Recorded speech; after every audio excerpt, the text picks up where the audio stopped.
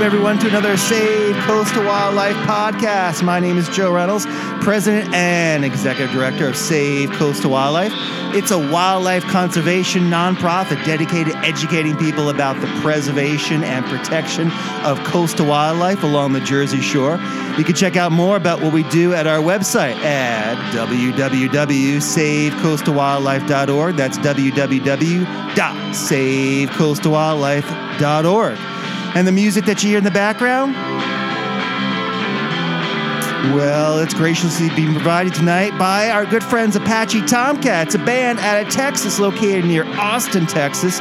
And if you're ever in Austin, Texas and see the band playing live somewhere, we highly encourage you to drop everything and go see them play live. That's Apache Tomcat. Apache Tomcat is made up of totally cool people, but if you're not in Texas, you could always check out their music for free at the Free Music Archive at freemusicarchive.org. That is freemusicarchive.org.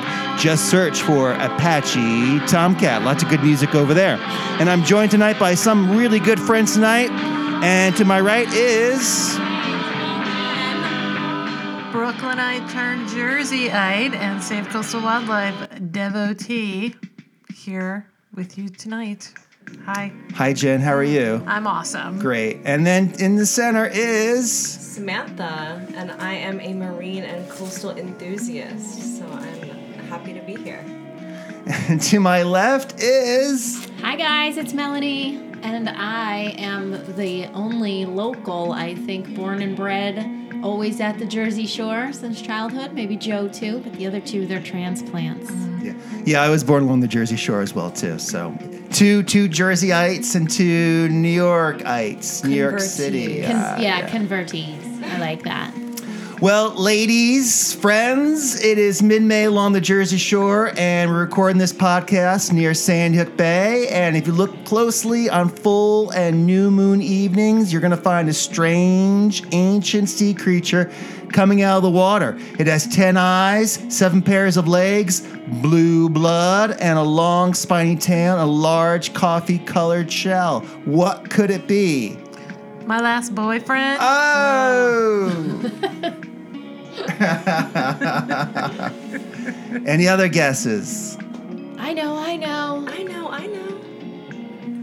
And what could it be?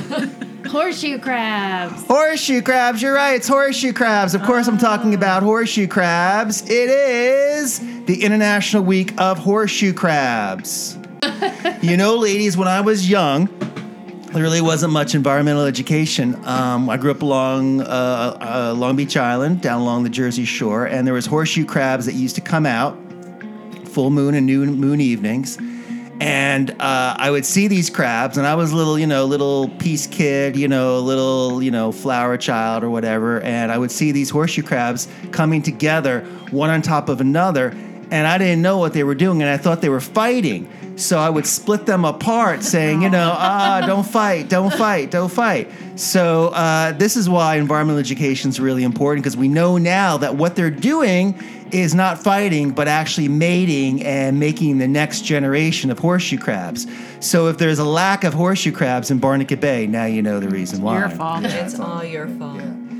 So horseshoe crabs are really important. We love horseshoe crabs, and when I started out being an environmental educator many moons ago, what I would do is I would pick up a horseshoe crab and actually put it on my face to show people that horseshoe crabs really are harmless to people. They don't hurt you at all. People tend to think that, these really weird-looking creatures are going to harm you. They have these spiny tails and these arms and legs are always moving all the time. They just look like space monsters or something. And in actuality, they're really not there to harm you at all. They're very gentle creatures. So I would pick one up and actually put it on my face and show kids that these horseshoe crabs are harmless to people. All they want to do is just come out really once a year, 2 months out of the year, and just lay eggs, have sex, and then go back in the water and live their life. And that's all they want to do. And they've been doing that for close to, 500 million years or something. So it's just an amazing creature. And unfortunately, not many people know that much about horseshoe crabs because they only come out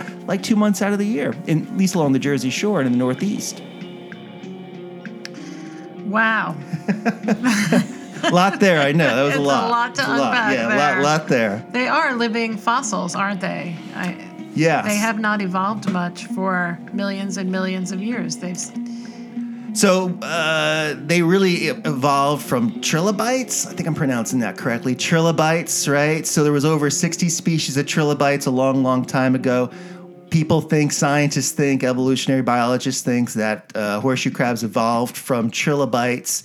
But then the trilobites died off and the horseshoe crabs survived. And so their ancestors, their relatives, if you combine them all together, horseshoe crabs and their relatives have been on this planet for like 450 million years, something like that, a very long period of time.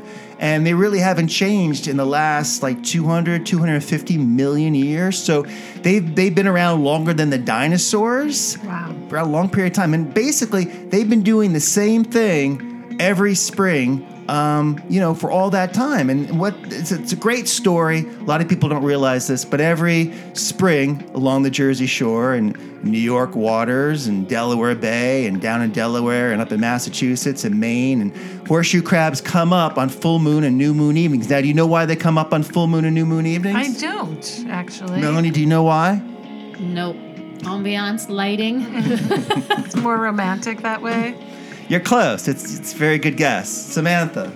Maybe because of the light of their photoreceptors that's Right. on their bodies. That's right. They're very light sensitive. They have like 10 eyes, right? So we just have 2 eyes, but horseshoe crabs have like 10 eyes, and it's really amazing. Their eyes can see ultraviolet and different shapes and different things. And one thing they have on their tail is to pick up different like lights of the moon in order to find a mate. And so it's really an amazing thing that this invertebrate has 10 eyes in order to pick up all this different types of light, ultraviolet light from the moon. And so they pick that up and they come up during full moon and new moon evenings, because then the tide is higher on new moon and full moon evenings. So they can go in between the intertidal zone, between high tide and low tide, and they can lay their eggs in that intertidal zone. I don't even know when it's high and low tide. Yeah, They do. Isn't that amazing? Really smart invertebrate. This is one reason why they've been around for so long. They are smarter than your average invertebrate. Maybe not quite as smart as squids and octopuses, but nevertheless, they're pretty smart. I would say it's a different kind of smart, more like very well adapted to their environment. Absolutely, yeah. So horseshoe crabs are really well adapted to their aquatic environment, and able to come up and start the next generation. So horseshoe crabs have been doing the same thing. They come up on full moon and new moon evenings. They lay their eggs. But what's really amazing is before they lay eggs, they have to find a partner. They have to find a mate. You guys know how do they find mates? Match.com. Melanie? Horseshoe crabs Pheromones? only. So females will let this sort of sweet little perfume go, this sort of aphrodisiac sort of smell that will attract males coming up on the beach. Now keep in mind, females are loaded with eggs, and all their eggs are located in their head. So imagine, you have all these eggs right in your head. Isn't that amazing? So they're moving kind of sluggish all around, and they're letting go of this sort of sweet-smelling aphrodisiac that only male horseshoe crabs can pick up. And so the males are coming because they're all enticed. And in general, there's more male horseshoe crabs than there are female horseshoe crabs. I know along the Jersey Shore here, we find for every 1 female, we find about 10 single male crabs. So, and that's just on a good night. There could be a lot more male crabs and female crabs than that. So we're not too sure why that's the case, but in general, there's more male crabs than there are female crabs. So there's this competition among male crabs to get to the female crabs. So you're gonna find like male crabs like struggling and just on top of female crabs, try to get the attention, because what they want to do is they want to hook on the behind of that female crab. Now, Melanie, I know that sounds really exciting to you. Sounds like a normal bar Yeah. scene for me. Yeah, that sounds like a good date to Melanie. whenever the guys are putting their arms on her behind. But Lovely. Just lovely. Well, you have the great pheromones, you know. yeah, you do have great sweet-smelling aphrodisiacs. That's right.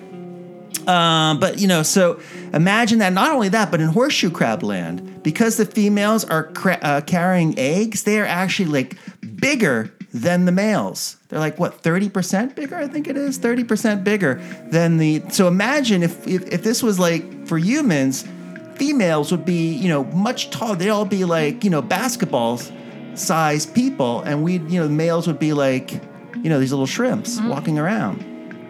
Imagine what the world would be if that was the case. It'd be Pretty totally awesome, different. I think. Yeah. So in horseshoe crab land, right? So you have the females coming up, you have the males fighting for the females' attention. One lucky male crab will get a hold of a female's behind, and they have these boxing gloves. This is how you can tell the difference between male and female, right? Males have these sort of hook-like appendages, they're like boxing gloves, right? And so they hook on behind of the female, and then when that happens, the female will drag the male around, and they're going to look for a really nice spot. The female will dig in. She's going to lay some eggs, and then the male's going to fertilize those eggs, right? We've seen that in the water. Jen and I have seen that in the water. Oh, yeah. We've seen lots of sperm in the water, Yes, horseshoe crab we sperm. have. Yeah. It was very exciting. Very exciting. So we've seen the actual reproduction taking place, Jen and I, and Mel as well too. I don't know, Samantha, have you seen that as well? Yeah, I have seen it. I've seen it on Sandy Hook. Nice. That's really cool. So it's great. Not a lot of people have seen that. Obviously, if you're listening in Idaho or Ohio or Montana or maybe even in Texas, Austin, Texas, you maybe have never seen a horseshoe crab, and you're like, what the heck are they talking about? What is horseshoe crabs? Why are horseshoe crabs really, why do they find them amazing? What's so cool about horseshoe crabs? Well, again, they've been around for a long period of time. While the dinosaurs have died off, the horseshoe crabs are still around, and they're basically doing the same thing they've been doing for millions of years, which was coming up on full moon and new moon evenings and starting the next generation. So a bunch of us who belong to Save Coastal Wildlife, we go out on full moon and new moon evenings to count crabs, right? And so we've been doing this for about over 10 years now. And so it's a really amazing process. We do it in Sandy Hook Bay and Raritan Bay. There's really no other organization that counts crabs in Raritan Bay and Sandy Hook Bay. We're downstream from New York City, and people don't realize there's crabs in Raritan Bay and Sandy Hook Bay. People don't realize there's crabs around New York Harbor. People think that the only crabs that are around are in Delaware Bay, but that's not true, right, Melanie? Oh, we have tons. Usually the first week in June, there was tons. Yeah, we had a couple of crabs. We did it, this is like mid-May. We started early May counting crabs, and there was a few crabs early May, and now we expect in mid-May, this gets to be the height of horseshoe crab spawning season, so we expect to have a lot of horseshoe crabs the next time we do it. And then it starts to peter out a little bit towards the end of June, and then that's over. It's horseshoe crab season's over. So really only lasts 2 months, May and June. If you're down in Florida, it happens twice. And maybe if you're down also in Florida, it might happen a little sooner as well too. But in general, if you're here in New Jersey, Delaware, New York, Massachusetts, we only get to see them once for 2 months every single year in May and June. So it's a really cool thing. And I should point out that horseshoe crabs, they're not really crabs, right? So for all those people that are thinking horseshoe crabs are crabs, they're not. Any idea what they might be? Oh, they call them crabs, though. They do call them crabs. They look a little like crabs. They're spiders, really. Yeah, they're more related to spiders. Any idea what's the difference between horseshoe crabs and crabs? What are some differences between horseshoe crabs and crabs? The number of legs they have? That's one thing. Their shape. Shape. Yeah, that could be. What do you mean by shape? Well, I feel like a crab has a flat carapace. Right. Versus horseshoe crab, which are 3 pieces. Right. That's a good point. Absolutely. Melanie, any idea? They're missing the pinchers that pinch you, those crabs. Yeah. Well, also, the big thing is true crabs, like blue claw crabs, they have like antennae or stalky eyes, right? Mm-hmm. Horseshoe crabs don't have that. And again, most true crabs only have 2 eyes. Horseshoe crabs have 10 eyes. 10 eyes. That is amazing unto itself, right? A lot of crabs, a lot of true crabs, they walk sideways, like blue claw crabs. They don't walk front and forward, front and back. They walk sideways. And so horseshoe crabs, though, they walk front and back, right? So they can do that. It's pretty cool. They actually walk frontwards and they walk in a big circle. So all that together. And also, too, they do have, now the thing they have in common is they have jointed legs, right? So that is most crabs, or most true crabs have that along with horseshoe crabs. But horseshoe crabs, as Jen had mentioned, they are more related to spiders and scorpions. And in fact, their closest relative today is actually a little spider, not a true spider, but somewhat of a spider in the tropics. It's a tick spider. It's a tick spider. Yuck. Which sounds like a horrible name. I know, it sounds like a horrible name. But they're actually real small little things, maybe like the size of your fingernail or something, and they're really harmless to people.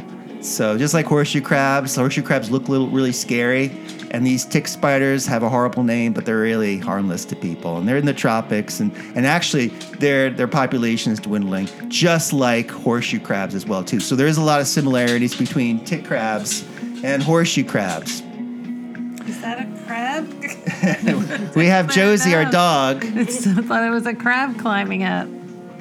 Yeah, we thought it was a horseshoe crab. We have Josie, our dog, roaming all around the table over here, underneath the table, and keeping our legs nice and cozy and warm. It's cold here in mid-May. It's like 45 degrees here. It's cold. I don't know where the warm weather is, but it's cold. So don't be fooled. Horseshoe crabs are not really crabs. They're only faintly related in that both kinds of animals travel through the water on jointed legs. However, in 1881, evolutionary biologist E. Ray Lankester, Lankester,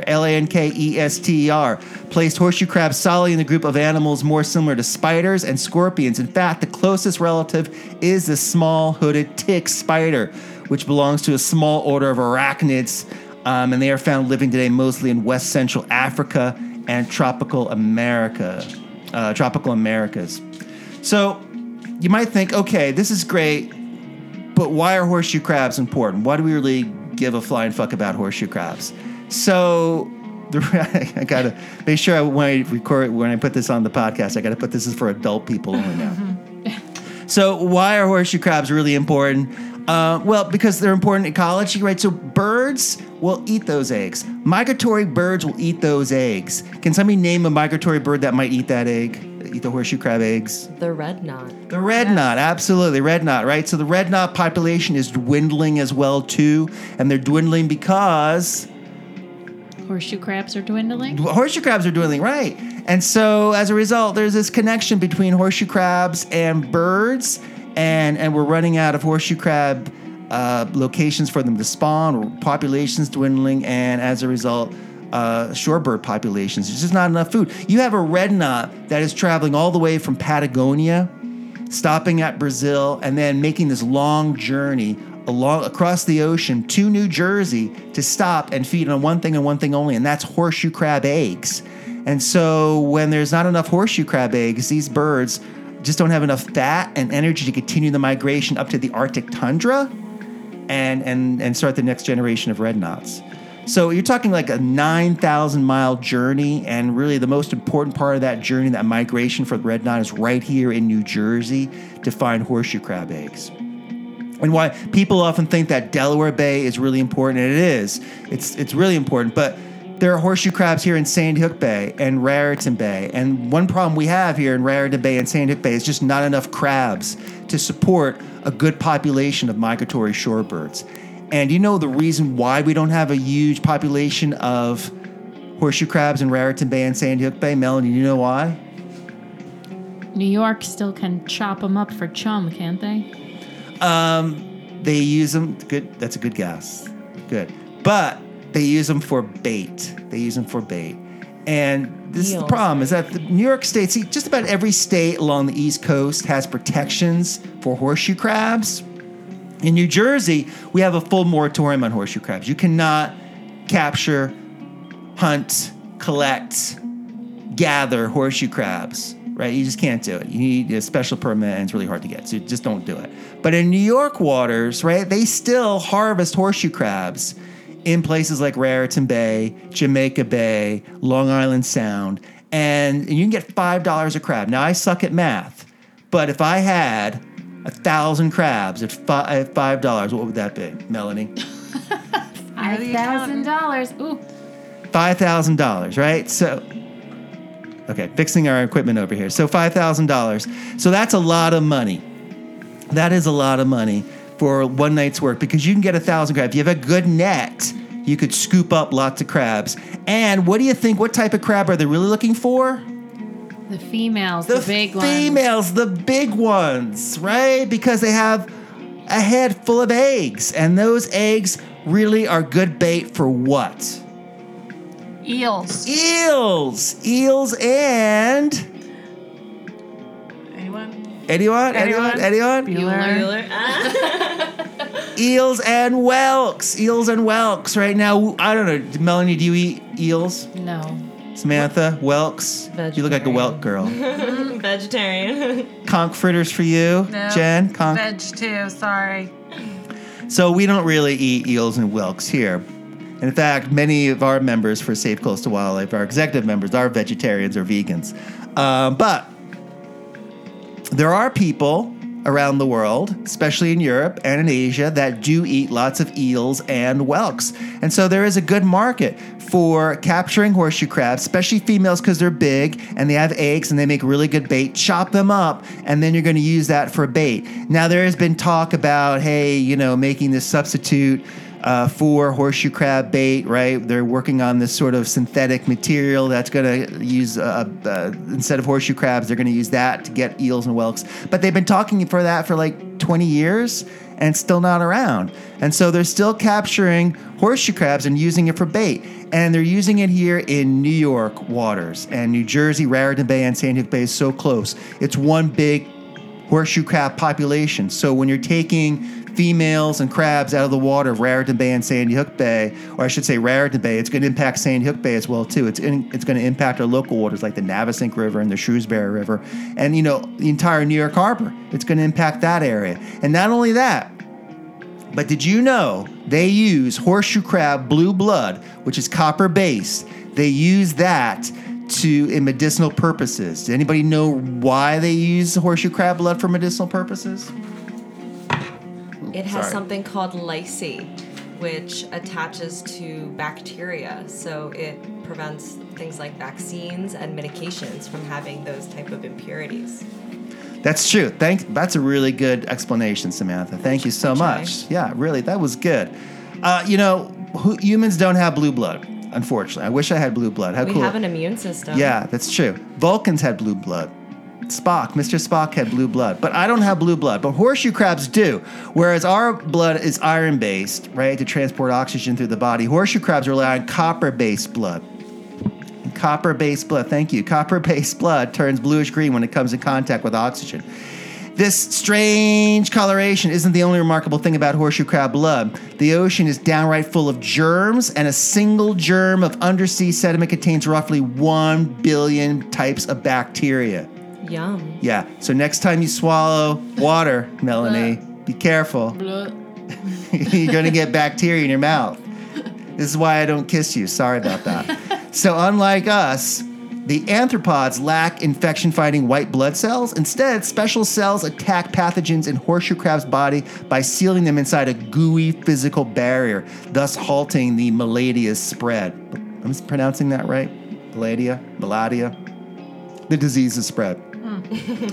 Ever since Johns Hopkins University physician Frederick Bang, here's a great last name, Frederick Bang discovered this characteristic in 1956. Medical scientists have been capitalizing on to ensure that the vaccine or any drug that you take into your body is safe, right? So in the old days, they used to do this on rabbits. They would take a vaccine, inject it into a rabbit, and if the rabbit got sick or died, then they knew that vaccine was unsafe. It had bacteria in it, like E. coli or something, that would make you sick, and it could do damage to you. So Thankfully, we don't do this on rabbits anymore. But it took a long time. It took anywhere from days or weeks. Now they do it on horseshoe crab blood, and it takes hours or sooner than that.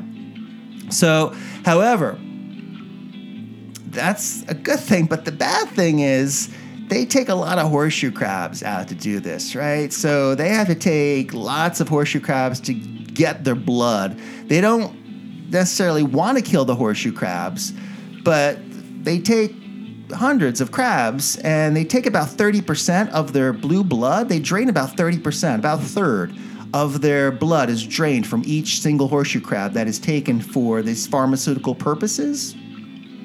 And so as a result, it kills anywhere from 15 to maybe 30%, maybe even higher than that.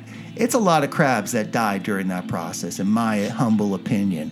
And so again, scientists are working on a substitute because they realize that horseshoe crabs are getting killed in this process. And not only that, but once you take a third of your blood, it pretty much makes you, you're gonna get sick. You're gonna get, if you're gonna feel grouchy, right? You not want to do anything. Mm-hmm. And that's true for horseshoe crabs.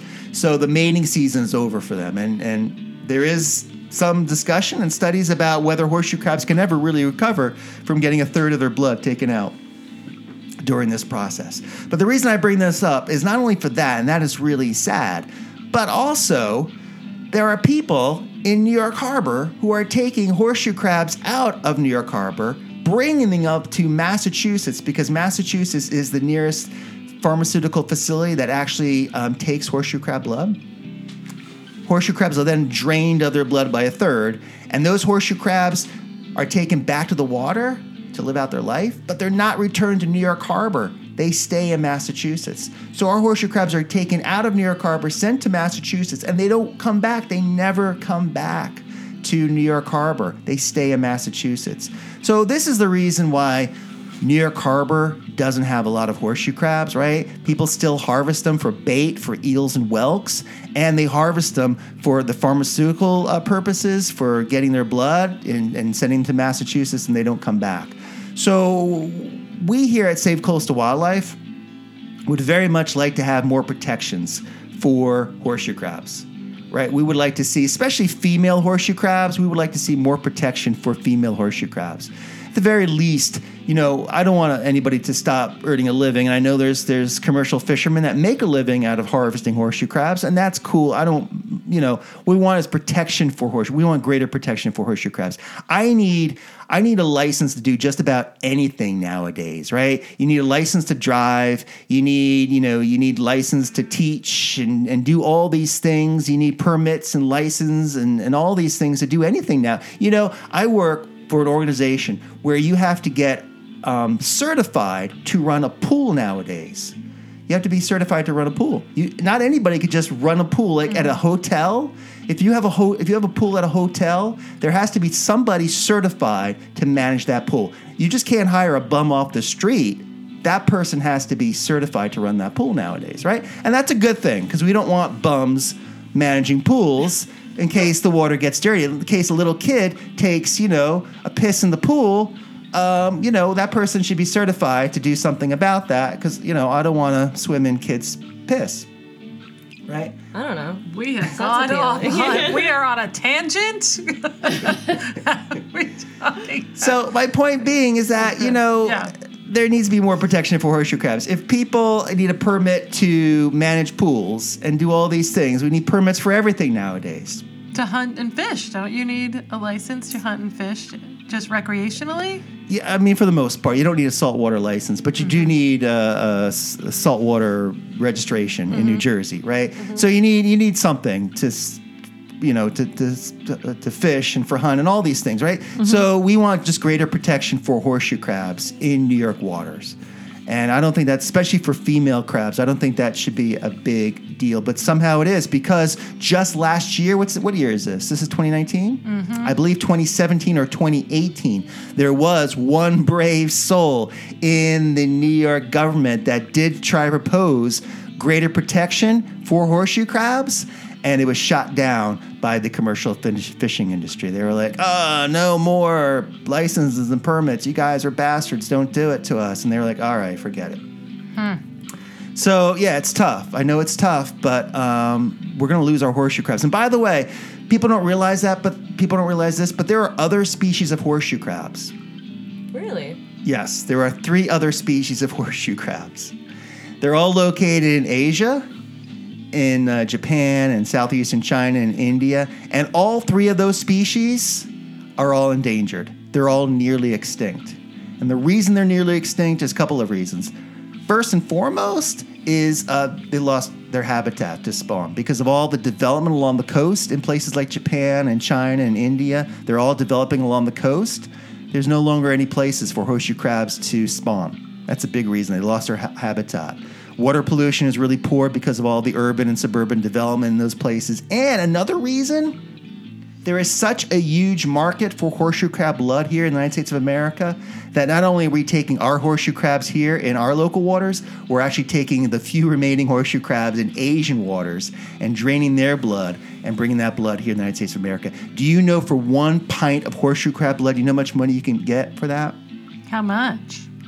I don't know. $1 million. $15,000. Wow. $15,000 for 1 pint of horseshoe crab blood. 1 pint of So horseshoe have crab they blood. seen the effects on migratory birds in Asia? I don't know if they have any birds that rely anymore on horseshoe crab eggs. I'm not sure. That's a really good question. We'll have to find out more about that. But here in New Jersey, certainly in St. Hook Bay and Raritan Bay, we would have a much larger migratory bird population if we had more horseshoe crabs along this area. This is one reason why we don't really get migratory birds like they do down in Delaware Bay. We just don't have the huge population because these migratory birds, they don't dig into the sand to get to the bird eggs. Their beaks aren't built to dig into the sand. But what they do is they have to feed off the horseshoe crab eggs that are also on top. So if you have lots of horseshoe crabs digging around in the sand, then, those birds can eat the eggs that are left over from all those horseshoe crabs that are digging the sand to lay new eggs. It's a complicated process. There's lots of things going on, but it is International Horseshoe Crab Week. And so we want to give more protection to horseshoe crabs. And hopefully now you know a little bit more about horseshoe crabs than you did before. We want to protect horseshoe crabs, especially locally here along New York waters. There's just really not a lot of protection for horseshoe crabs in New York waters, and we want better protection. So hopefully we won't lose our horseshoe crabs like they are in China and Asia and places like that. So I don't know. What do you think, Jen? I think, if you live in the state of New York, you should call your representative. All right, so real quickly, you have a story to say about horseshoe crabs? Well, I was in Cape May once, and it was around this time of year, and there was a horseshoe crab on the beach, and this little kid came. He wasn't that little, in my defense. He was probably like 8 or 9, and he kept picking up the horseshoe crab and carrying it around. And I asked him to please put the horseshoe crab down, and he wouldn't. And he said he wanted to go show it to his mother. And so I said, well, how would you like it if a giant hand came out of the sky and picked you up and carried you around to go show it to its mother? And then he put it down and went away. We need more protection. We need more education for horseshoe crabs. So please spread the word. Horseshoe crabs are gentle creatures. They've been around for millions of years, and all they want to do is just come up in May and June in the spring, spawn, breed, lay eggs, and continue the next generation of horseshoe crabs. So please, let's protect horseshoe crabs. Why is it so hard to protect horseshoe crabs? It shouldn't be that way. Yeah. And their tails aren't stingers either. And don't pick them up by their tails either. No. Don't do that. No. All right, last words. Melanie? I got nothing. Samantha? Well, something I want to point out is that horseshoe crabs take around 10 years to sexually mature. So we should be protecting those big brooding females as well as the smaller populations. So I think that in any policy that should be incorporated. Good point. And that is the last point. So thanks, ladies. See you again real soon. Love you all. Thank you. Bye. Yay. Happy International Horseshoe Crab Day.